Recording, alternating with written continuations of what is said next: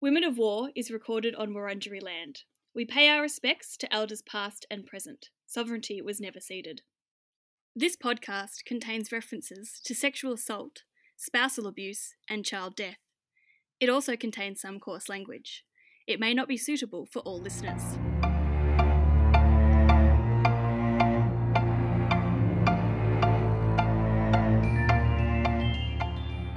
Hi, I'm Hannah, a PhD student writing about the history of anti-nuclear activism and Australian women in the 1950s and 1960s. And I'm Nicola, a two-time uni and PhD dropout interested in the history of masculinity and crime and World Wars I and II. And welcome to Women of War, a new podcast where each episode we're going to take a look at women throughout history and how they've been involved in the traditionally masculine field of war. Of course, for most of history, and even today, the majority of people involved in the actual fighting theatre of war have been men. Most societies hold men to be the warriors, but that's not a be-all, end-all rule. Some of the women we'll be looking at were involved on the battlefield as soldiers, while others were involved in capacities as varied as spies, nurses, pilots, sex workers, and revolutionaries. Today, we're looking at a spy. Well, sort of a spy. There's also the question of what counts as a war.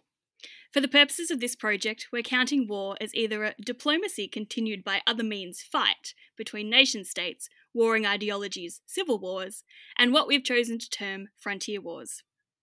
This last one is a catch-all for wars waged by colonists, such as the British on the Native Americans, the Americans on the Native Americans, the British on the Indigenous Australian groups, and the British on the Maori in New Zealand. What about the Dutch?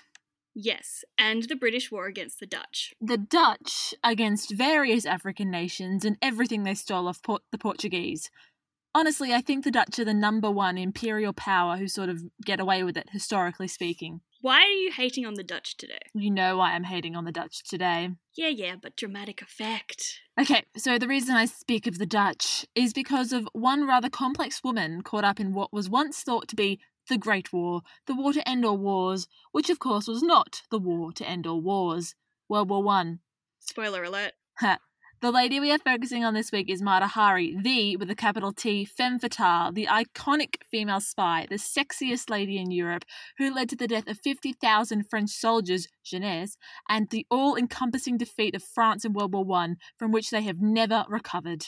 Didn't France win World War I? It's funny you should say that. They did.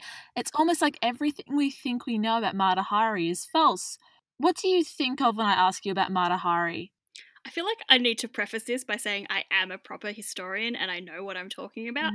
But Charmed, and the episode of Charmed when Phoebe was possessed by the karma of Mata Hari, lost all her clothes and then ran around in a bikini thing getting retribution against men who wronged her. I don't even know what to say. You're doing a PhD. Which means I know what I'm talking about. Yes. Well, Charmed is usually the most historically accurate show one could ask for, but that episode seems to be way off the mark. So was she, like, possessed by Mata Hari herself? It was like Mata Hari's karma.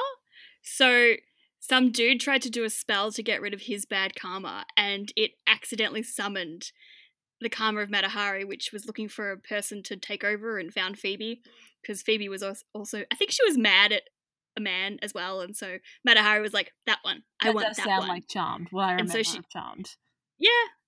Yeah, so she kind of goes on a bit of a escapade, turning men into pigs and whatnot, and then doing the scarf dance, but I feel like I'm getting ahead of myself now with the I feel like we're getting completely irrelevant, to be honest. How dare you? So, when one brings up Mata Hari, it conjures images of a beautiful, exotic beauty, a woman from the Far East who... I don't think you can say the Far East. It was the Far East in 1917.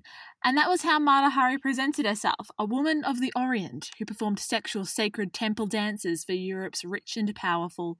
This stuff blew the Europeans away with its inherent eroticism. Her beauty and costumes are said to bewitch the eye and ensnare the senses. The name Mata Hari even means Eye of the Sun in Malay. While her name might be Malay, Mata Hari was certainly not. Mata Hari was born Margarita Gertruda Zelle in Friesland, the Kingdom of the Netherlands. Jesus Christ, we're not referring to her as that the entire time, are we? I mean, you're the one that gave me that bit of the script. Yeah, Margareta Gertrude Zelle of die Niederlande. Some people called her Margie, but others termed her Goethe. I like Goethe. I like Goethe. Well, let's go with Goethe then. Goethe it is. So, Geerta was born in Friesland in 1876 to Adam and Antje Zille, who had twin sons. Her father was a failed speculator in oil shares and hat salesman who eventually ditched the family to go to The Hague when Geerta was a young teenager. Geerta's mother, Antje, died when Geerta was 15, and she was subsequently sent to live with relatives. From a young age, Geerta was noted to look a little different to the average Dutch girl. She had more olive-toned skin and dark hair compared to the pale, blonde girls in her area. I do wonder if this has been exaggerated over time as part of her myth. Like, women in my family have a habit of marrying Dutch men, and they've all been dark-haired, dark-eyed, olive-skinned, and 7 feet tall. You are a giant. Yeah, but I'm not Dutch, so we just marry the Dutch. So, Geerta was a looker, regardless, and around the age of 16, she began training to be a teacher at a college in the Netherlands. She left when it was found out she'd had an affair with the headmaster and was expelled. But I thought it was more likely that this gross old man went after her and she was later blamed for whatever he did. Oh, 100%. I mean, it also fits with the myth of her in later life as this sort of irresistible temptress. I mean, a 16-year-old girl can't have an affair with a grown man. It's grooming and it's assault. Yeah, it's disgusting. Geerta left Friesland and headed for The Hague. The Hague is the seat of the Netherlands government, and so was the place to be if you wanted to entertainment in the Netherlands. Once she was in the city, she lived with her uncle. Turns out, though, Netherlands in 1890-something, even The Hague is just as boring as it sounds. Geerta decided to spice up her life. Colour to the world, spice up your life, and the people in the world, spice up your life. Probably not like the Spice Girls, though. You can't see me shaking my head. Well, I have no words. Spice Okay. Girls for life. All right, what did Geerta do? She got married. She performed like the Spice Girls, but she didn't. And she began looking through the Lonely Hearts ads in the newspapers to get married. I stuffed that up. Whatever. So, the Tinder of the industrial age, basically. Through ye old okayest Cupid, 18-year-old Geerta made contact with Rudolph John MacLeod, a Dutch East Indies officer who was 20 years older than her. We're going to call him John. And again, he was twice her age, which is nasty. They were married within 6 months. He sounds like a good dude. Oh, I'm sure he was an absolute catch. I'm sure we won't find out anything bad about him. So Geerta probably should have... There's no reason at all why he would be on Cupid at this age. It's fine. Yeah, no reason at all. Now, Geerta probably should have asked herself these questions, and unfortunately she was going to find out the hard way. So where were the Dutch East Indies? They're modern-day Indonesia. The region was pillaged for spices. This is what I mean, though. The Dutch get away with it because they weren't the first Europeans there. The Portuguese were the first to invade and colonise the area, and then the Dutch took over afterwards. The Dutch get primarily remembered for what they did to South Africa, including giving the world Elon Musk, along with countless other crimes. And then the British took South Africa from the Dutch. See what I mean? Yeah, okay, I get your point now. So, MacLeod had returned to the Netherlands due to illness and being on leave. Chances are at least one of the illnesses he had was syphilis, or another sexually transmitted infection. This didn't come up at first, but cracks almost immediately appeared in the MacLeod's marriage. I have no idea why, it's a mystery. Within a fortnight of returning to their honeymoon, John was seeing other women, and though at first Geerta had no idea, she soon picked up what was going on. He's the worst. MacLeod had probably picked up syphilis in the Dutch East Indies. It was very common over there for soldiers, especially the officers, to take on a native-born woman as a mistress/housekeeper. It was an open secret, and there were many mixed-race children running around. MacLeod wasn't unusual, and he did keep a woman in his quarters when he originally was in the Dutch East Indies. When officers returned to Europe, they would... Yep, very classy. When officers returned to Europe, they would often leave the woman and any resulting children behind. Again, MacLeod was no different here. Soon after their marriage, the MacLeods set sail for the Dutch East Indies. On the way there, Geerta gave birth to a son, who she named Norman John. It was also on this trip that things got worse for the young family. As far as we can tell, Norman was born with congenital syphilis, which he would have to have contracted from his mother.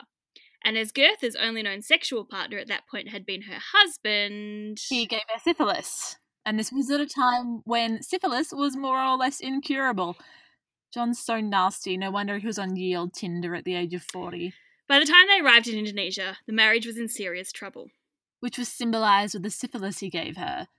That said, if John had tertiary syphilis, it might explain why he was such an arsehole due to the cognitive effects on the brain. Yeah, but I feel like maybe it's the other way around. Like, you're an arsehole, and so you go out and you have lots of extramarital sex, and then you get syphilis. Like, Yeah. maybe it's a vicious cycle. It's a cycle. Arsehole to syphilis to arsehole. Oh, God. Syphilitic arseholes. Anyway. Hasn't Danielle told you about the syphilitic arseholes? The syphilitic arseholes? No. Who are the syphilitic arseholes? They're just people who get syphilis in their arseholes. Well, that's concerning. And I don't want to Google it and search that. Yeah, don't Google it. But it's interesting. Anyway, moving on. Okay, so John John was also an alcoholic and regularly physically abused Goethe, but as far as I'm aware... He was still an asshole. Once they arrived to the Dutch East Indies, John took on a concubine, which he argued was normal for the region, but dick move. Always talk to your partner before opening up the relationship. Goethe also gave birth to their second child, a girl named Louise Jean.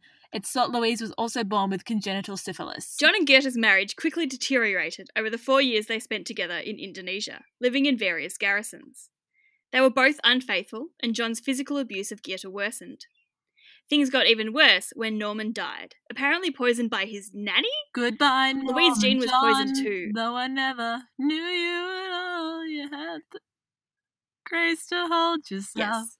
All right, keep When those around you fall. They crawled out of the... No, stop. No more Elton John. Okay. Louise Jean was poisoned too and became gravely ill but recovered. So what was wrong with the nanny? What's going on here? Well, she was working in a bridal shop down in Flushing, Queens when her boyfriend kicked her out in one of those crushing scenes. Oh my God, I hate you. Okay, so the nanny of the McLeod children. So there's been some theories about it. So they had treatments for syphilis even in the 1900s, and the family's doctor probably tried to treat the kids, but he might have been used to treating grown men, and people think he might have overdosed the kids. And if he dosed adult women lower than adult men, Louise might have gotten less of the mercury or whatever he was giving as medicine. Okay, so the nanny was probably in charge of giving the kids medicine, and therefore it's kind of, it looked like it was her fault. Yeah, and it's fucked. It's a fucked up situation. We'll never know. Always blame the help? We'll never know, but always blame the help, and we'll just never know. And that was the main... Don't give people mercury. That was the main theory I found, and that's the one I liked the most. That makes sense to me. It's logical there. The nanny isn't just murdering people for shits. And gigs. Okay. While in Indonesia, Goethe did briefly ditch McLeod. Good for her. Yeah, for another Dutchman, though. She can do better. Goethe also got very interested in studying Indonesian traditions, including the dances and local languages. She did return to McLeod, ungood for her, and his physical abuse of her became even more extreme, and he even hit her with a cat of 9 tails. Oh, fuck that guy. Does he die a horrible death? He better die. He does not. He died at 72 in his own bed, and even though it's common for syphilis sufferers to have their nose fall off, his nose remained intact. So eventually the McLeods returned to the Netherlands. They lived back with McLeod's sister for less than a month and were miserable. McLeod took Louise one night and moved in with friends, and so Goethe applied for a divorce. McLeod didn't contest the divorce, probably because neither of them could afford it, but that didn't stop them slagging each other off. McLeod also withheld money from Goethe in the hopes of forcing her back to him. She begged her family for money to get through the divorce and even entertained some men to make extra cash. She also manipulated McLeod into sending her money, but she was so clearly checked out of the marriage at this point, which, girl, I feel you. Yeah. In 1902, somehow Goethe and McLeod came to a deal. She would get her divorce, but McLeod would keep Louise Jean with the addendum that Goethe would never see Louise Jean again. McLeod, a pillar of society, felt that Goethe was a bad influence on their daughter. Yes, she is the bad influence. She so is. In search of a new life and income sources, Goethe took herself off to Paris, where she supported herself through various positions.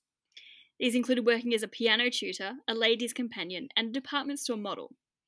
She also worked as a more lucrative but less respectable artist model, and eventually turned to sex work to make ends meet.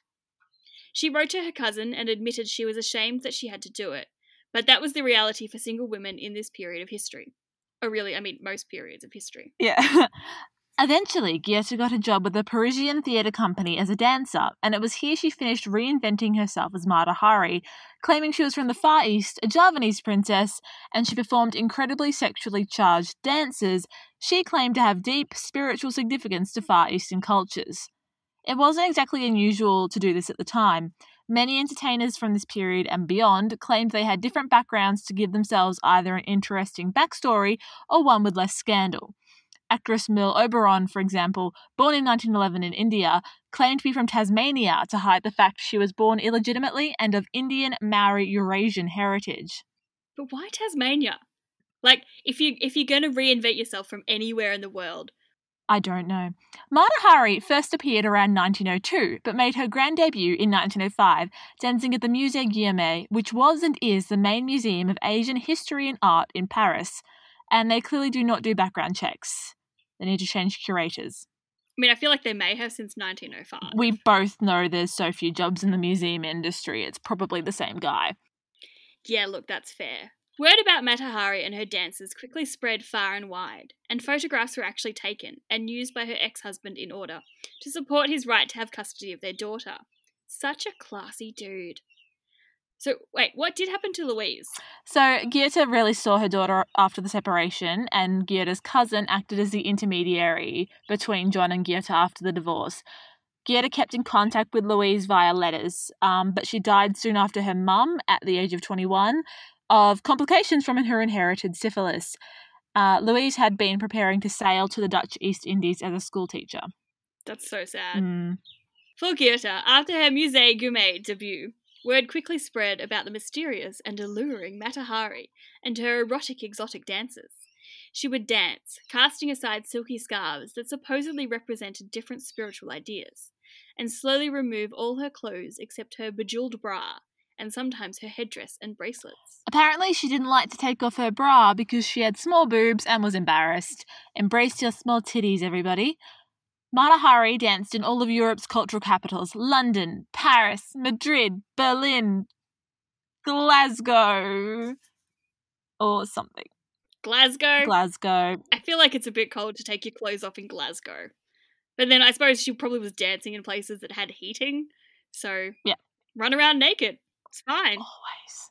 So, and with dancing for Europe's rich and famous, Mata Hari also took on, well, it's hard to say, lovers or clients. In some cases, they were both. Due to the time period and language barriers, we don't exactly have the information that means we can make that call. Some of Mata Hari's men, such as the secretary to a powerful French minister, knew her for over a decade and publicly defended her. We don't want to completely rob Goethe of her agency and paint her as some waif drifting from man to man, nor do we want to make out that she's some kind of sexually powerful fiend who collected powerful men like toys. Was she an escort, a sex worker, a femme fatale? It depends on who you ask. Even Goethe swapped what she called these men. Sometimes she was their mistress or their lover, which is a word I hate, but it all depended on context. Taylor Swift loves the word lover. Oh, fuck off. I like Taylor Swift, I just hate the word lover. It's a whole story, I'm not going to go into it. She entered relationships and made contacts with some of Europe's wealthiest and most powerful men, both from the nobility and men who'd made their fortunes on their own. As time wore on and Goethe got older, other dancers began to copy her act, rude, and she felt she was getting too old for the exotic dancer game. And so she reinvented herself as a courtesan. We love an innovative woman. She'd already been working partially in this role, but by 1910 she transitioned away from dancing to courtesan work full-time. And it's around this time that we should probably be calling her Mata Hari, do you reckon? That's a good question.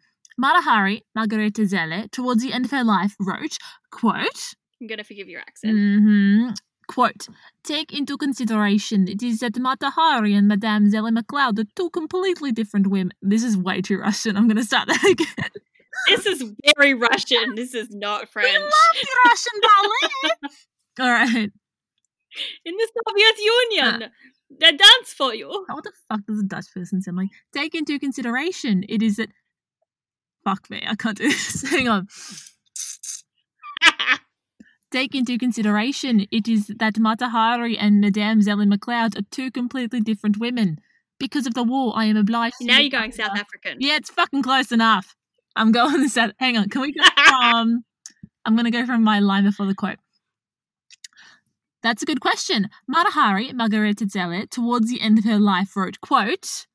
I'm going to forgive your accent in advance, I think. Yeah, I can't do Dutch, but I can do South African. So, take into consideration, it is that Mata Hari and Madame Zelle MacLeod are two completely different women. Because of the war, I am obliged to live under and to sign the name of Zeli, but this woman is unknown to the public. I consider myself to be Mata Hari. For 12 years I have lived under this name. I am known in all the countries and have connections everywhere. That which is permitted to Mata Hari, dancer, is certainly not permitted to Madame Zeli MacLeod. That which happens to Mata Hari, they are the events which do not happen to Madame Zeli.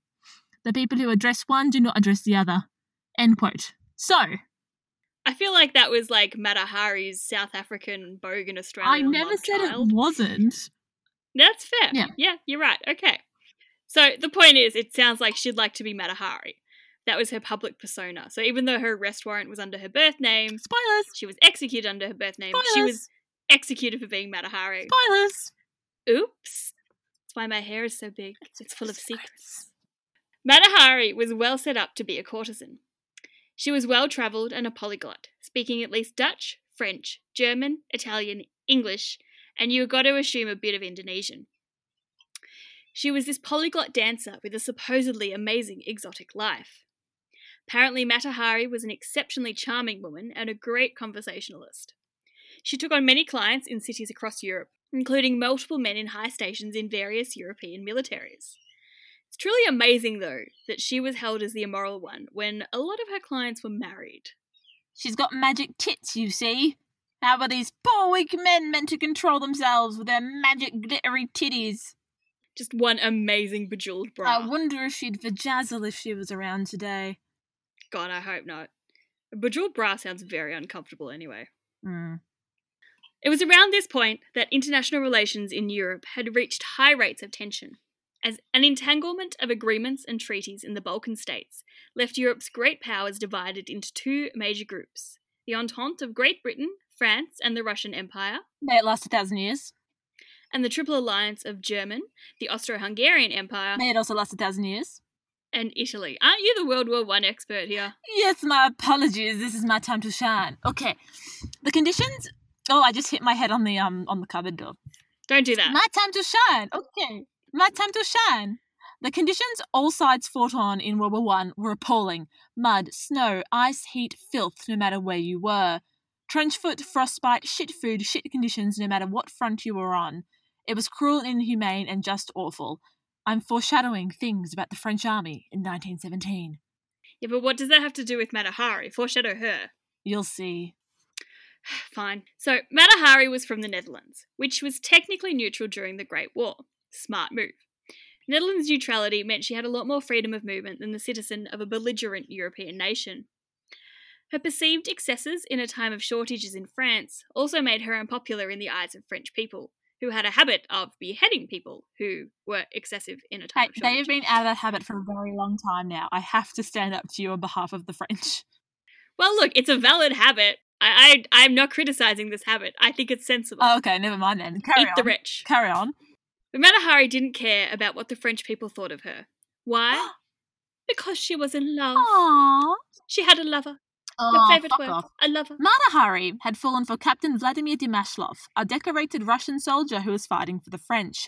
At the start of the war, the then Russian Empire, may it last 1,000 years, had bragged about its near unlimited reserves of troops. And near unlimited troops, sure they were, but good soldiers? Not necessarily. The French government had asked their then ally, the Russians, to send over a couple of Russian soldiers to boost their own numbers. They sent around 1,000 men, and I believe Captain Vladimir Dimashov was one of them. Are you picturing Dmitri from Anastasia too? Maybe they went to that's the what I'm doing. Russian ballet together. Oh, good, mama. I haven't seen Anastasia in a really long time. I watch it like once every 6 months. Anyway, continue. Now I want to watch it. Actually, the live action musical, brings in communism. And it's fab.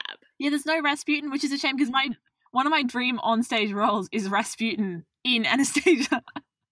You would be an excellent Rasputin. Thank you. Or I could just go to the Russian ballet. Yeah. All right. Yeah. Da. During his time at the front, Demaslov was exposed to phosphine gas, one of many horrible chemical weapons used on the front during World War I. He lost partial vision in one eye and was in danger of going blind. Regardless, he proposed to Mata Hari and she accepted. She also wanted to take him into Vital in France for his health, because they had natural springs with supposed health benefits there. Do you think she really loved him? I do. I mean, like, he was a half-blind Russian soldier when she'd been with some of the richest men in Europe, so surely she did. And he looks like Dimitri from Anastasia. The guy who played him in the Garbo film, Ramon Navarro, was a slice as well. Anyway, so Victor's in a hospital somewhere, by the way, near the front. So Mata Hari's like to her friends, I want to take Victor to Vidal to make his eyes better. How can I do that? So she goes to one of her ex-lovers/clients, Jean Allard, and she's like, I want to take Victor to Vidal to make his eyes better. How can I do that? And Allard worked for the War Department, but also for the Deuxième Bureau. The Deuxième Bureau? Oui, la Deuxième Bureau. Their external military spy agency. Mm-hmm. The French equivalent of the Secret Service, or MI5, up until France fell to the Nazis in 1940. Spoilers for World War II! We're going to call it the French Secret Service from here on in. Mata Hari goes to Helua, who is more or less an agent for the French Secret Service, and she says, I want to take Victor... Did you put that in 3 times deliberately? She asks how she can take her Russian fiancé to this French city, and Helua says, Oh, I know some people who might be able to help with that beautiful polyglot lover of wealthy, influential men across the continent. I don't know what that was. So Helua sends her to 282 Boulevard Saint-Germain, where the French Secret Service was housed. There, the head of the French Secret Service, Georges Ladoux, and his agents were like, Oh, you want to take Victor to Vidal, blah, blah, blah, blah, blah.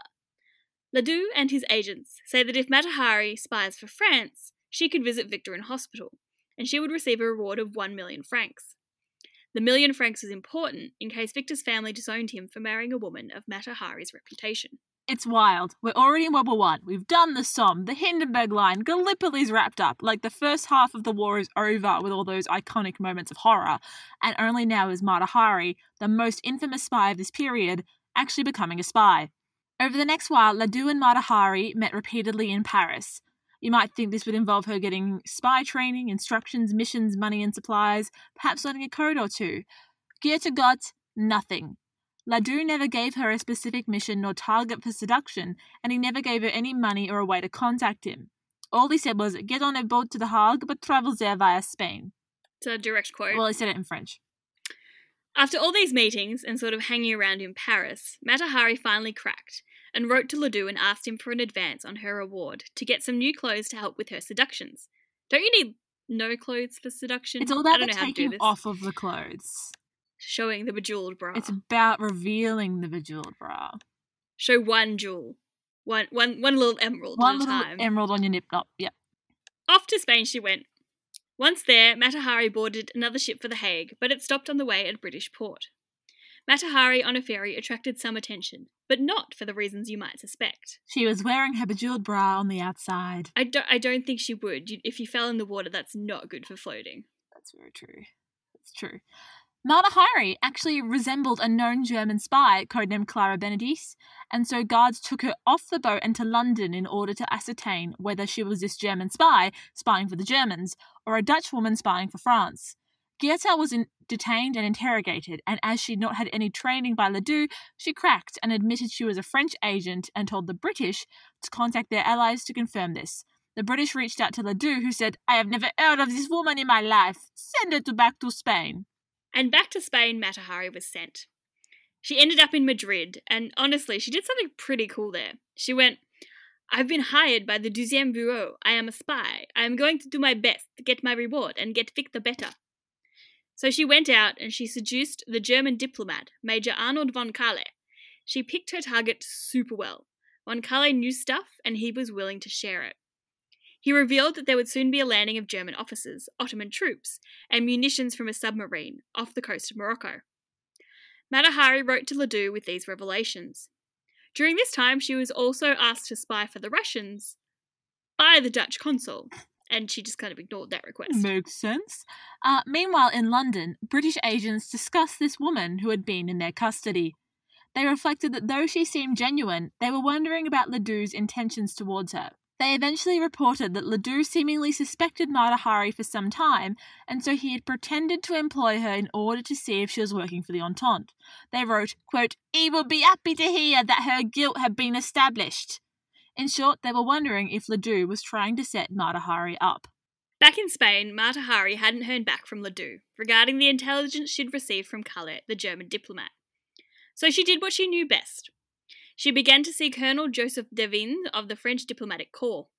He was a very jealous man and questioned her about her other relationship with Calais. And so Mata Hari revealed she was a spy for the French and was actually using Calais to get information. Devine was relieved and pressed her to get more information for the French war effort. Unfortunately, she went too hard on Calais and raised his suspicions. As Devine was going back to Paris, Mata Hari wrote a detailed letter to Ledoux, giving him all the information she had uncovered, and gave it to Devine to give to Ledoux and the French Secret Service. But what had Ledoux been up to?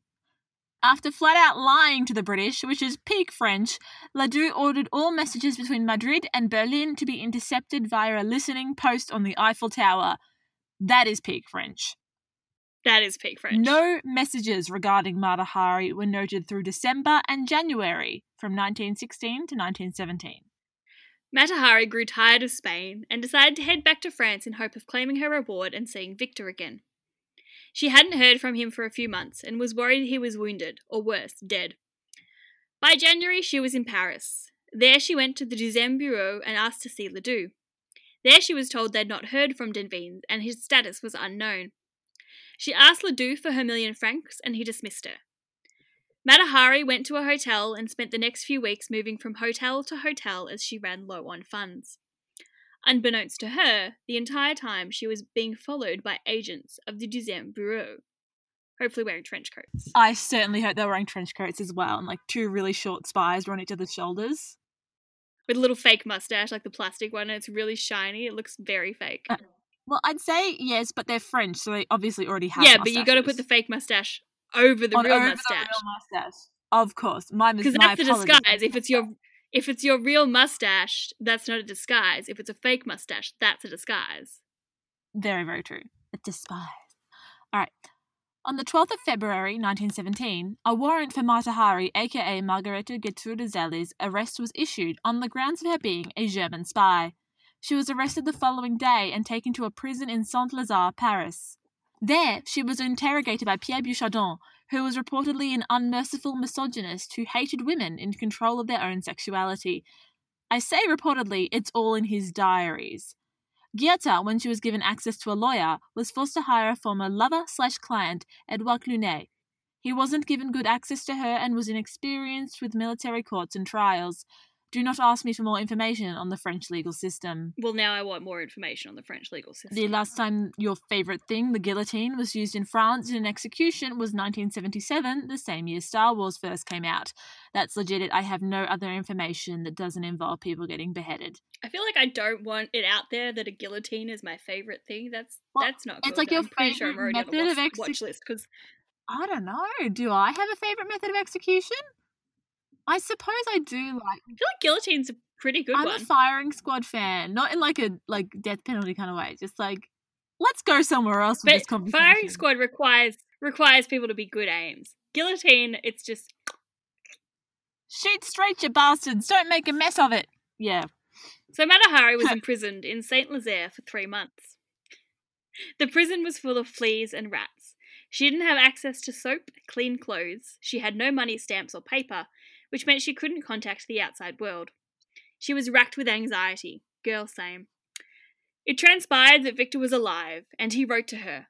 Unfortunately, these letters were also withheld from Mata Hari, which was a dick move by the French legal system. Yes, it was. Mata Hari's trial began July 24th, 1917. There were 8 charges laid against her, but all of these were very vaguely worded, and the prosecution mostly attacked her for her lifestyle. Some of the evidence was even just the logs from the spies who tailed her, detailing her extravagant spending. And what else are you gonna do in Paris? Eat a lot of cheese. You do that in Australia. Yeah, that's true. But what was happening in the world outside Paris? 1917 was a very rough time for all sides in the Great War. I mean, it had been a bit shit since when the war hadn't been over by Christmas 1914, but this was the 3rd year of the war. Hundreds of thousands of soldiers had died or been injured.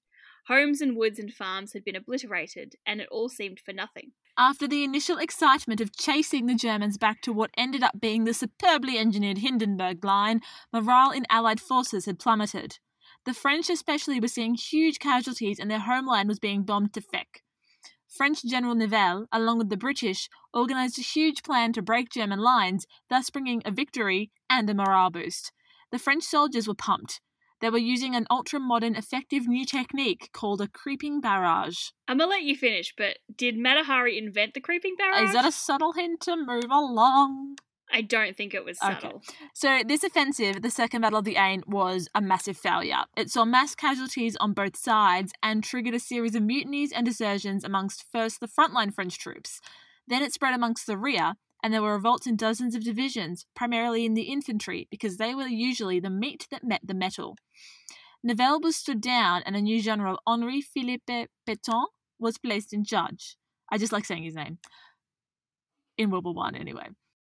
It's a good name. There were mass arrests, mass trials, and about 50 executions. Pétain wasn't bad all over, though, at this point in history.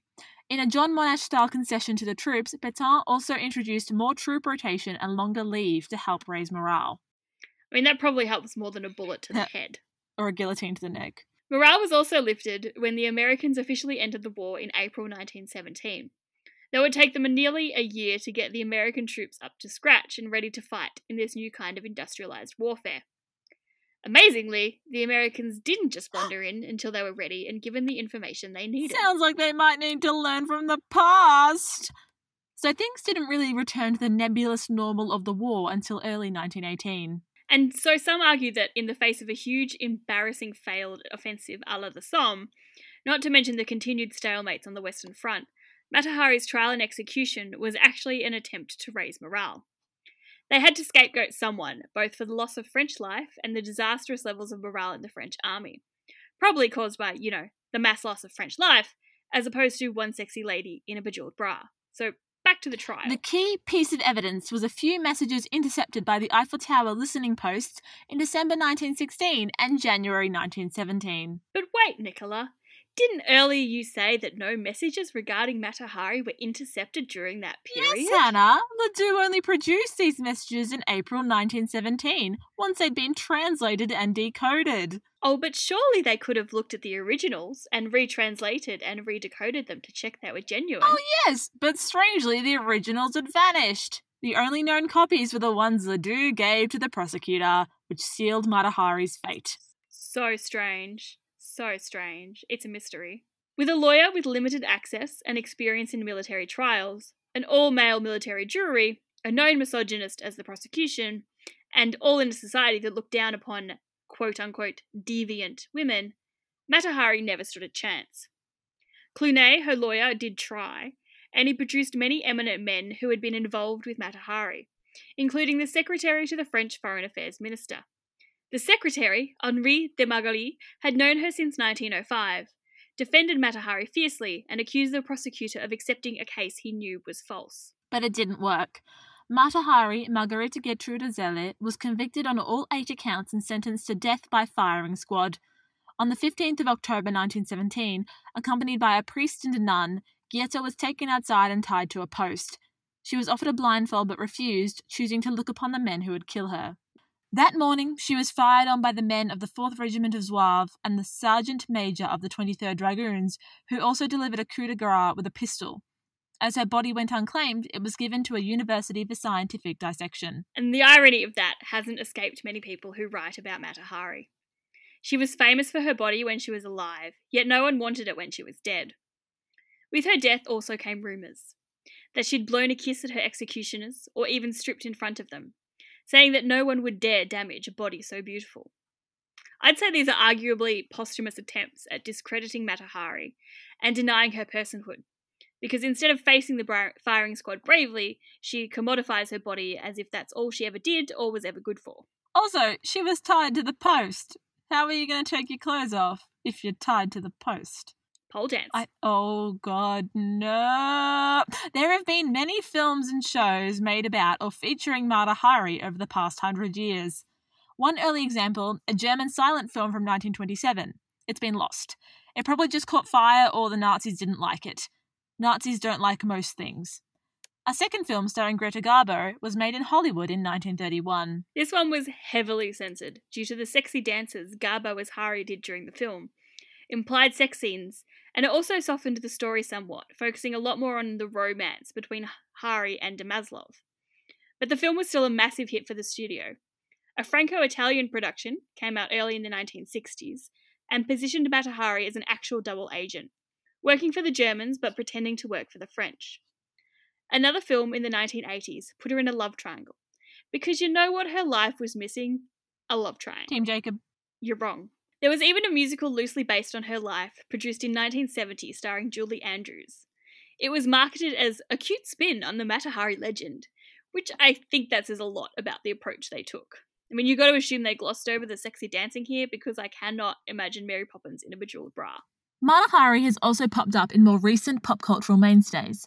She, or rather her legs, cameo in a Doctor Who online episode from the 11th Doctor era, where it's implied she fucks the Doctor, because of course she fucking does. She's literally just a pair of legs. I'm sorry, I have a lot of feelings about elements of the 11th Doctor's run. Those feelings are valid, and I share them. And we're not going to go into it because we will rant for 5 hours. Oh my god. And then, as I mentioned earlier, her spirit also shows up in an episode of Charmed. Yeah. Which I think, it's been a while since I've seen it, but it wasn't a terrible portrayal.